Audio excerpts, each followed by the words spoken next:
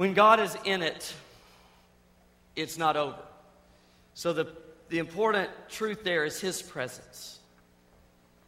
And the challenge to my heart from the Lord this year is that if we will make His presence our passion, then we're going to have what we need to respond to life. We'll have what it takes to be effective, to truly succeed in a way that pleases God. This is why John wrote in chapter 15, verse 5, and if you'll turn there with me, and the words are coming on the screen, it says, "Yes, I am the vine, and you are the branches. Those who remain in me, and I in them, will produce much fruit. For apart from me, you can do nothing."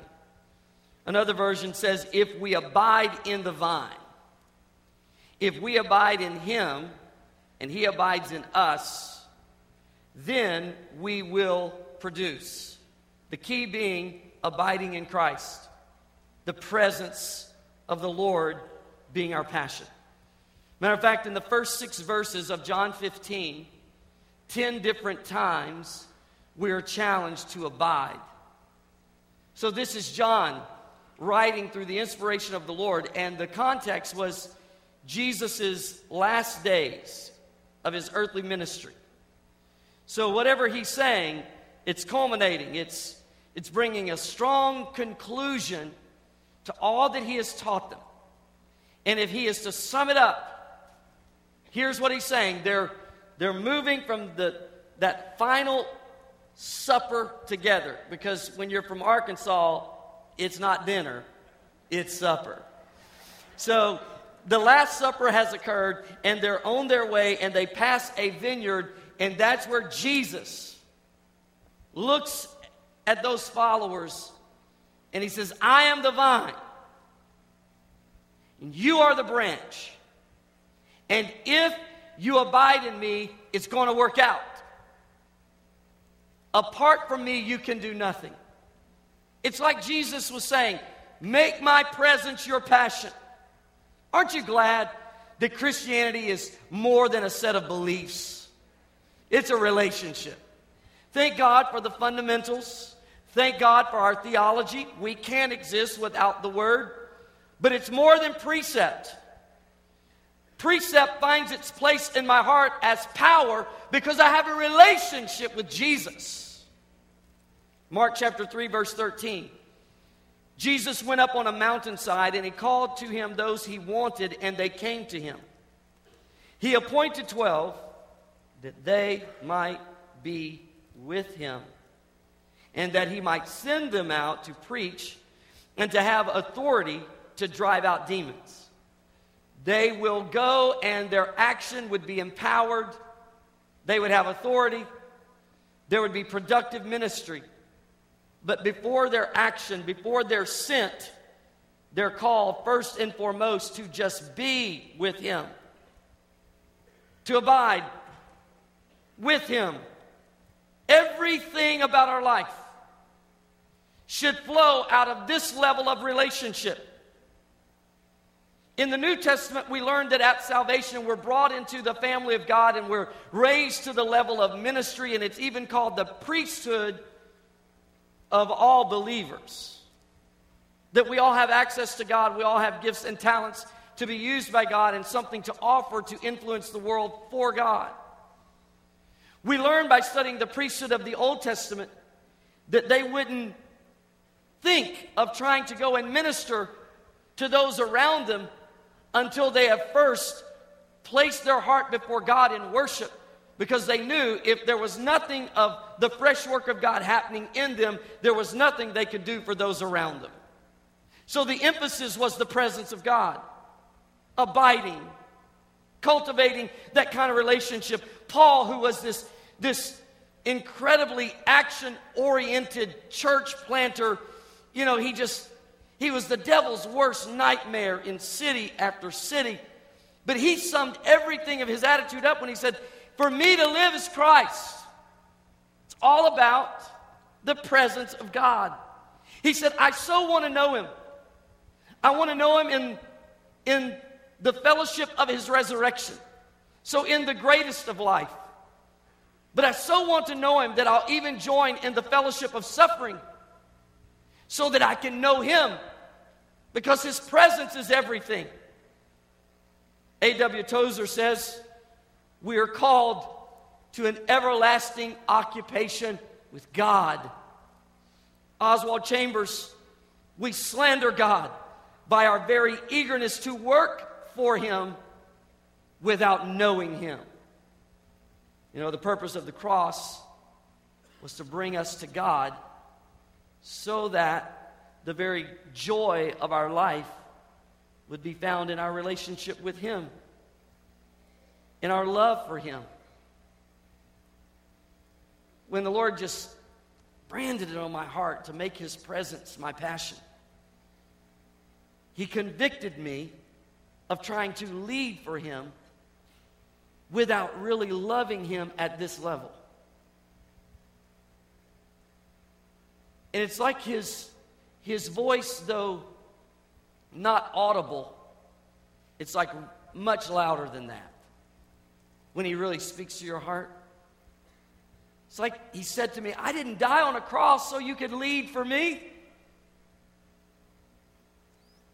I died on a cross to reconcile your sin-sick heart so that you could be in fellowship with me, so that when you lead, you're leading out of the power of that love and that relationship.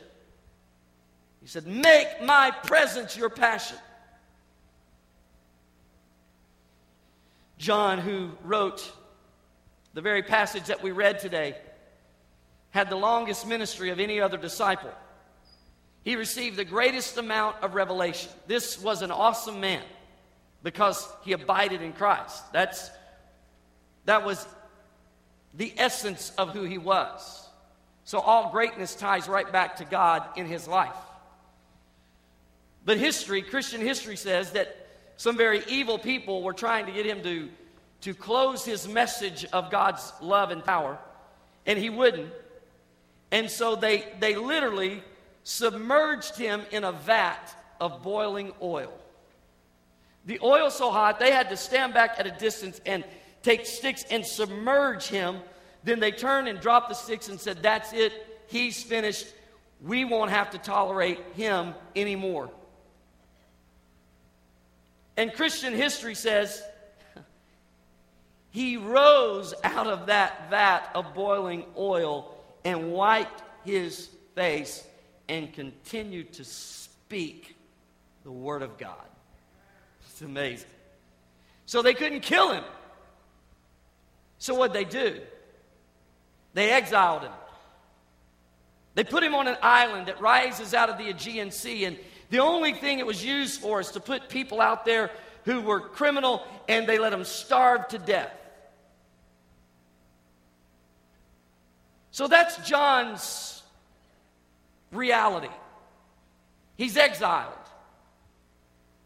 He wasn't in a worship service like what we've had today.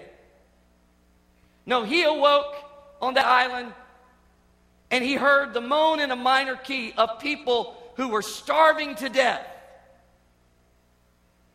And here's what the Bible says.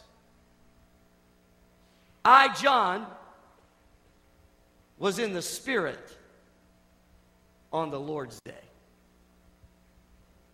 See, he had learned that abiding in Christ, Christ's presence being his passion, was everything. And out of that experience, even in that harsh reality, he gets the revelation of Jesus and talks about the one whose head and hair is white like wool and eyes like the flame of fire and voice the sound of many waters. He said, he's the one who was holding the keys of death and hell. He said, John, I'm the one who is dead, but I'm alive and alive forevermore. So write down these things that you see. And we get the book of Revelation because a man was abiding in Christ when the circumstance could have had him in any kind of attitude, but an attitude to abide, to pursue the presence of the Lord. John understood. John was a worshiper. Tozer says we take converts and we try to make them workers. we should first make them worshipers, and then the work that flows out of them will have eternity in it. He's saying, make God's presence your passion, and then what you do flows out of that relationship. You're abiding in the vine, so whatever you do, it's empowered, and it'll be productive, and you'll bear much fruit. Acts chapter 4, we read of Peter and John. They're brought into court. Why? Because in Acts chapter 3, a man who had been lame for 40 years is miraculously healed as Peter and John were just in the routine of their day, and they see this guy, and they minister to this guy, and what they have, they give him, and they gave him Jesus, and Jesus was enough to heal him instantly, and he went walking, leaping, and praising God, and the city council didn't like it, so they brought Peter and John into court, and these men are looking at Peter and John, and here's what they say. They recognize that they had been with Jesus. Oh, for our church to glow with that kind of glory, and our influence to rise out of a passion for His presence. This is not an opportunity that's just for a few. Like there are just some people, it just seems they're sovereignly set apart to know Christ in this way. And the rest of us, we're just never going to be at that level, maybe because of what we've done, or we just list the circumstantial determinism of why we will never have that experience. And yet the whole Bible just flies in the face of that kind of thinking, because person after person, God worked in them. And when they started to abide in Him, He then worked through them. And you'll find whether it's Rahab the prostitute, or Moses who committed murder, or Jonah who ran from God, or Jeremiah who was depressed. You go one right after the other. Yet they found a way to abide in Christ, had their heart revolutionized, and were mightily used of God. You come into the New Testament, there's a Samaritan woman. She's had a lot of divorces, but God changes her life. She becomes an amazing influence for God. You have Zacchaeus. I mean, the whole city hated him. He was a tax collector, and he was short. And yet God still revolutionized his life. All of the disciples, they fall asleep when Jesus needed them most. And Peter denies Jesus. And yet they all discovered this lesson, that if they would abide in Him, they could walk in this level of influence, this level of intimacy with Christ. Oh, that we would know that.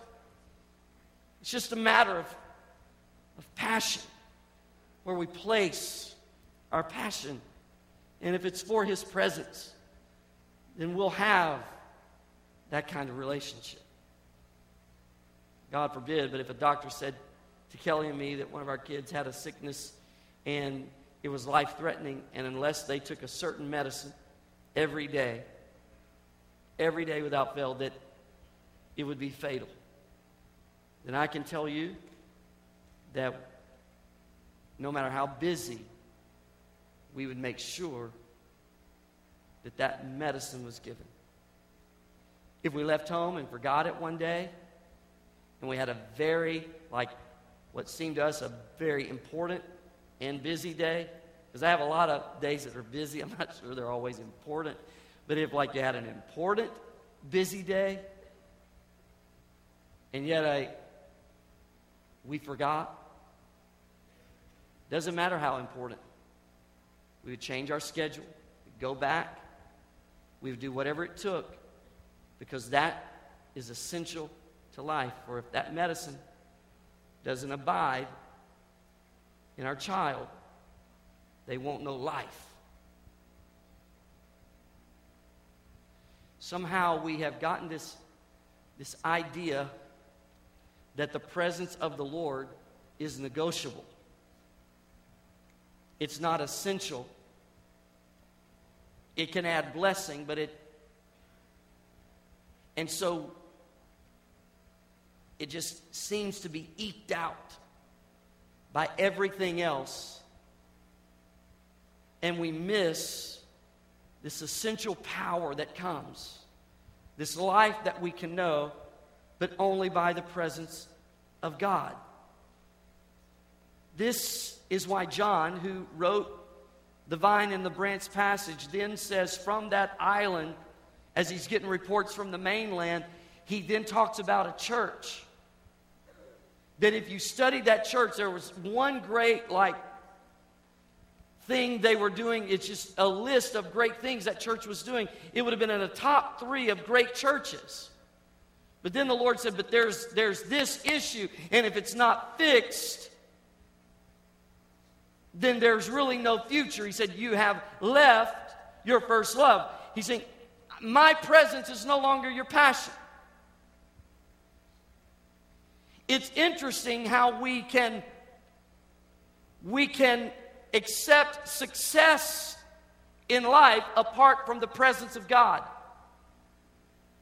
Moses was told, you can go to the promised land, but I'm not going. And Moses, he said, Lord, if you're not going with us, then don't take us from here. He didn't want success apart from the presence of God. Let's do an evaluation and make sure we are still that dependent on the presence of God. In my context, Pastor Mark and I talked about this. We can have worship services and sermons without ever praying. You just work on the craft. And you can have a measure of influence and even have some growth in areas of attendance or even the budget. But yet there's something missing. Your heart still has this misery because Jesus didn't die on the cross and rise again so that success could be defined as a church that has more people than it used to, or more money than it used to. He died and rose again so we could walk in fellowship with Him, so that we could know Him and we could experience Him. The other church where He says, look, I'm standing at the door and I knock, and if you'll open the door, I'll come in and sit down with you. In other words, I'll have fellowship. That wasn't a word to sinners. That was a word to the church that had lost their passion for His presence, and they were doing quite well in some areas too. But God was saying, you need to come back to your passion for me, because it's the Lord that makes the difference. If God is in it, it's not over. If God is in it, it's not ending. If God is in it, there are no limits. So this man, John, who writes about this, just go study his book from which we read today. And it's like he just wanted more of Jesus. And when you study with that idea, you'll see him say in John 6:35 that Jesus taught him, I am the bread of life. Chapter 8, verse 12, I am the light of the world. 10 verse 7, I am the gate. 10 verse 11, I am the good shepherd. Hallelujah. Chapter 11 verse 25, I am the resurrection and the life. Chapter 14 verse 26, I am the way. Chapter 15 verse 5, I am the vine. You're the branch. Abide in me. Everything will be all right. Every one of these are relational. Think about it in those terms. If there's a hunger in your heart, He's the bread. If there's darkness and confusion, He's the light. If you're needing wisdom about a direction, He's the gate. If you're feeling like you're in the valley, He's the shepherd. Here's a good one. I am the resurrection and the life. He who comes to me will live, watch this, even though he dies. Figure that out. You know what he's saying? Eternal life. That it's not over. The grave is not the conclusion. Absolutely not. It's a temporary holding place for the body. To be absent from the body is to be present with the Lord.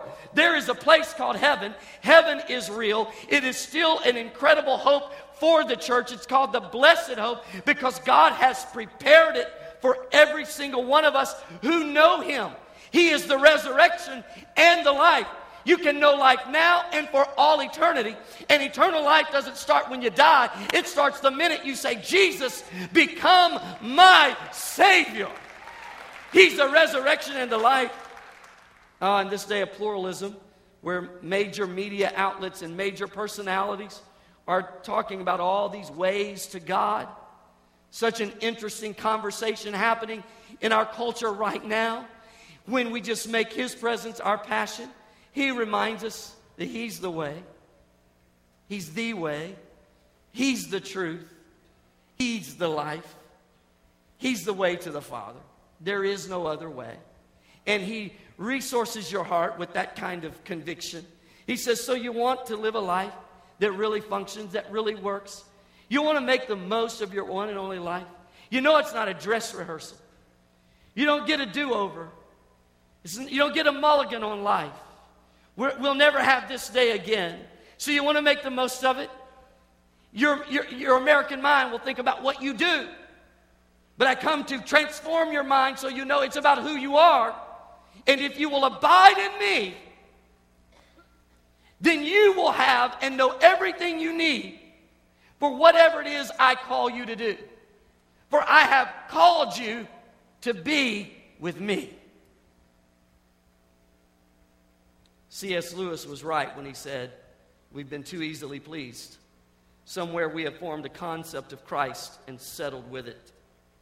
So few really grasp the invitation to great adventure. They try to reduce God to nothing but religion, then grow bored with the image they created. As a result, hearts become accidents waiting to happen. For our souls were instead created to exalt and dance in holy passion. If we don't find it in the Holy One, we'll search for it amid the smoldering heaps of the unholy. And I have burn scars to prove it. And the church said, it's the truth, isn't it? We've all done it.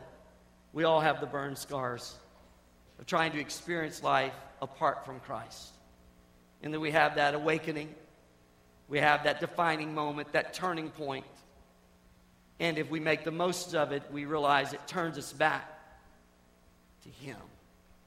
Everybody wants to know the will of God. When we make our will, make Him the center of our heart, the will of God then finds us. All of this anxiety in pursuing the will of God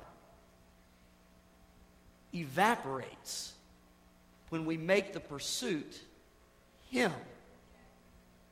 Then you're walking in step, ordered steps that become your path, that become your destiny, and it's that path that's just loaded up with the activity of God and the assignments of God for you. And you walk in a discovery of God's dream for you. But you didn't start with the pursuit of the dream. You started with the pursuit of God. And as you abide in Him, then you have everything you need for the life you were created to know. Consider David. David is a shepherd. On occasion, he will go to get a report about how his brothers are doing in war. Come back and say, Dad, here's what's going on. He goes one day and he hears this man defying God. David says, who is that? Well, that's the champion of Gath. The champion. He's a giant. No one compares with him. No one comes close to comparing with him. He's above every other person. His name is above every other name. He's Goliath. David said, I'll fight him. The story is amazing. It's all in 1 Samuel 17. David goes to King Saul and says, I will fight him. King Saul says, this isn't possible for you. He says, no, King Saul, it is possible. So you see, I've been keeping my dad's sheep. That's my job. That's our family business. And he says, on occasion, these lions or bears will come out to attack the sheep, and it's my job. One of my assignments is to protect the sheep because that's our livelihood. Now, church, I want you to see where the presence of God shows up in everyday life. He's there, and the lion comes out, and he protects the sheep by fighting the lion. The bear comes out. He protects the sheep by fighting the bear. And he says to King Saul, the same God who gave me the lion and the bear. Notice the presence of God that was active in his life was giving him a response and victory in his everyday life. He was a shepherd by trade. That was his job. And he was succeeding on his job, not by his lion fighting skills, but by the presence of God. So then he says, the same God who gave me success by his presence over the lion and the bear is the same God that will bring this giant down. Israel, for 40 days, they have just told God how big the giant is. David is telling the giant and everybody else how big God is. For when we walk in the Spirit, when we abide in Him, we aren't walking in this fear of circumstance. And God convicted me of this, of how often I tell Him in prayer how big my mountains are. And I felt Him say, why don't you tell your mountains how big I am? I'll never do that unless I'm abiding in Him. If I go to Him in a crisis, then it's all about the mountain, and I'm throwing up a flare. Could you help me? If I'm abiding in Him, I'm experiencing Him. I'm getting to know Him in the power of who He is. In fellowship, I'm experiencing Him even in trial and circumstance and challenge with the lions and the bears. Then when I come to the day that the giant walks out there, I'm not losing it emotionally. It's just another day. The same God who gave me the lion and the bear will give this giant. And when they say, okay, you can fight him, it says he ran to that battle. There's no fear. There's no apprehension. All of Israel, they are hiding, fearing for their life. David is running like he's going to Disney World. Like the gate has opened. He is running. See, he's not allowed religion to create a concept of God of which he has grown bored and has no response to the harsh realities of life. He is experiencing the God of Scripture, God Jehovah. And he's experiencing Him in everyday life. Lion, bear, He's there with me, helping me succeed in business. Now this is a national crisis, and the same God who worked then will work now. And you know the story. That was in the valley of Elah, and whoever wins that battle, it's like a geopolitical center in the Middle East, and that word's going to spread to everybody. And David's just out. It's another day. The giant comes down. He's like, he's not in covenant with God. That meant God's on our side. Tie it back to what we've been saying today. If God is for us. Satan is not in covenant with God. Satan will never be in covenant with God. And it's not this opposite equal with God.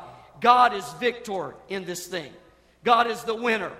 So if God is for us, who can be against us? When you're abiding in Him, you're walking in that kind of assurance, and you have faith to express over the challenges, the giants of your life, and you succeed by the presence of God. You can tell by what a person says, what they're thinking. And David has this perception of the spiritual realm. And he says, the same God. I couldn't see him, but I'm just telling you, when the lion came out, the Spirit of the Lord rose up and gave me the victory. And then a bear. And the Spirit of the Lord.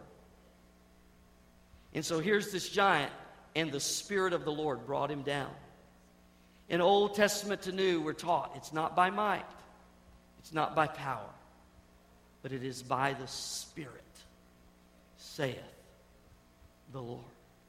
If we will abide in him, make his presence our passion, he'll be bread, light, access. He will be our shepherd. He'll be empowerment. He will be influence. He will be everything. Everything we could ever hope for or need. It'll change your life. It'll change your home. It'll change this church when he is the passionate pursuit of our lives. Let's pray.